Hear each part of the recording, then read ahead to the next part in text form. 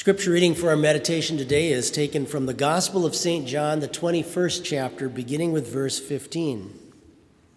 So when they had eaten breakfast, Jesus said to Simon Peter, "Simon, son of Jonah, do you love me more than these?" He said to him, "Yes, Lord, you know that I love you." He said to him, "Feed my lambs." He said to him a second time, "Simon, son of Jonah, do you love me?" He said to him, "Yes, Lord, you know that I love you." He said to him, "Tend my sheep." He said to him the third time, "Simon, son of Jonah, do you love me?" Peter was grieved because he said to him the third time, "Do you love me?" And he said to him, "Lord, you know all things. You know that I love you." Jesus said to him, "Feed my sheep. Most assuredly, I say to you, when you were younger, you girded yourself and walked where you wished. But when you are old, you will stretch out your hands, and another will gird you and carry you where you do not wish." This he spoke, signifying by what death he would glorify God. And when he had spoken this, he said to him, "Follow me." These are your words, Heavenly Father. They are your truth. We pray that you would strengthen our faith through them. Amen. Back in 2009, the most famous athlete in the world, Tiger Woods, had a tremendous fall in the public eye. This man, who was married and had always projected to be such a family man and had a couple of children, it was suddenly discovered that he had numerous other women around the country with whom he was having affairs. And this all hit the public and the media at the same time. And he had to step aside from his golf career for nearly a year. And CNBC, business channel, estimated that Tiger Woods lost $23 million in endorsements that year and went through a very public divorce. To this day, still has to fly to another country to visit his children. But during that time, there was an ESPN commentator in a sports channel they were talking about what he should do to try to regain his reputation and so on. And there was an ESPN commentator that made a very interesting statement. He said, "I think Tiger Woods should turn to Christianity because it is a religion of redemption. The Christian community would embrace him if he was truly sorry." That's quite a statement. The Christian religion is a religion of redemption. When we see the story in front of us of St. Peter, again talking with Christ now, the resurrected Christ, it's very obvious what's going on here to us, that in the same way that Peter had denied Christ 3 times, as Jesus had predicted, that here now Jesus is asking him these 3 questions: do you love me? It reminds us of how Jesus had looked at him in the courtyard that night when Peter was around the fire. Jesus must have been walking through during the time of his arrest, probably had guards with him and maybe chains on his wrists. And we're told he looked straight at Peter, and Peter had gone out and wept bitterly.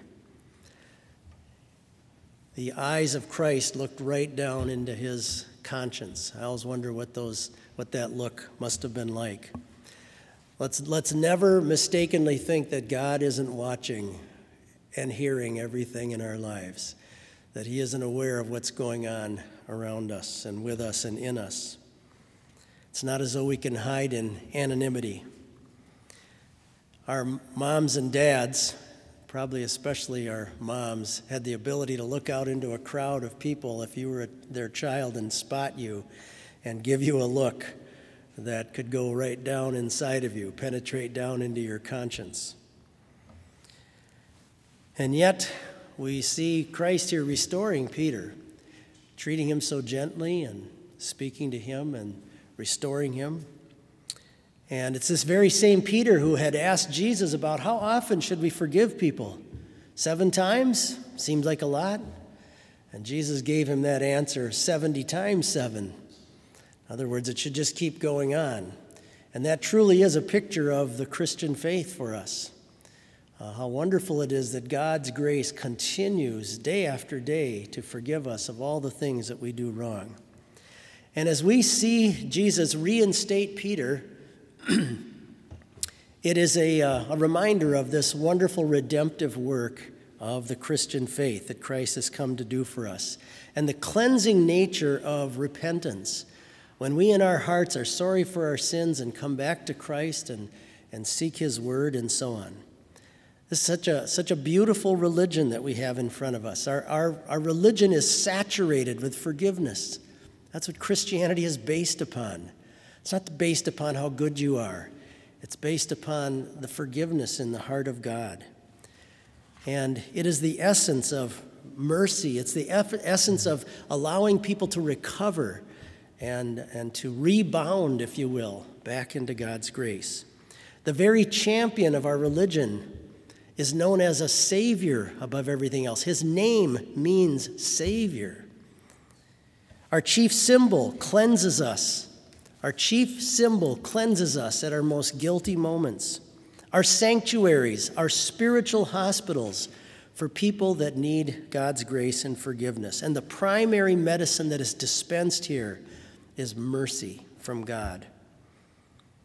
Even among the best of Christians, who people in the Christian community would say, wow, what a wonderful Christian person. Even among them, they're all hurting inside with things that they know that they've done wrong. And there are many Christians who have made horrible messes of their lives. They've messed up their families. They've messed up relationships. They've messed up their own reputations. Sometimes they've lost their jobs because of their foolishness and their sin. And yet, they still come to find healing in the wounds of Jesus. I always wonder, how did this conversation that we're hearing in our text that Jesus had with Peter, how did this live on in his memory? How often did he think back to how Jesus looked at him that day, or the tone of voice that Jesus was using with him? And I often wonder, too, at what point in the conversation did it start to click with Peter? Okay, I see what he's doing. At what point did it suddenly make him realize that Christ was using this way of conversing with him to forgive him and restore him? Don't be surprised if in your life, and maybe God's already done this, don't be surprised if God drags you out of the depths of your sin and pulls you from the dredges of denying him and picks you up and cleans you off and sends you out even to do his work. And as we see with Peter, he even takes him and puts him at the tip of the spear of his mission. Many people have been reclaimed and restored by the work of the Holy Spirit, who plucks us off of the junk pile of our sin and wickedness, our unbelief, our times that we disobey God and fall into immoral living, only to be cleansed by the grace of his word. And he once again sanctifies us. He once again makes you a saint, puts on you the righteous robe of his Son.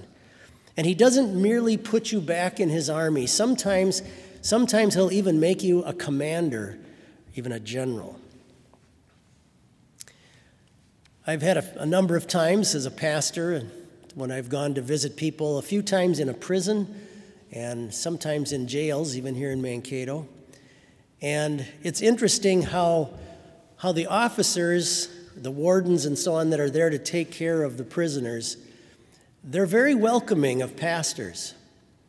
And they're very cooperative. They're very willing to help you go about your work when you're there to visit people. And I think one of the reasons is they see through the years this redemptive quality of the Christian faith, that there's a way of renewing people back into a better life.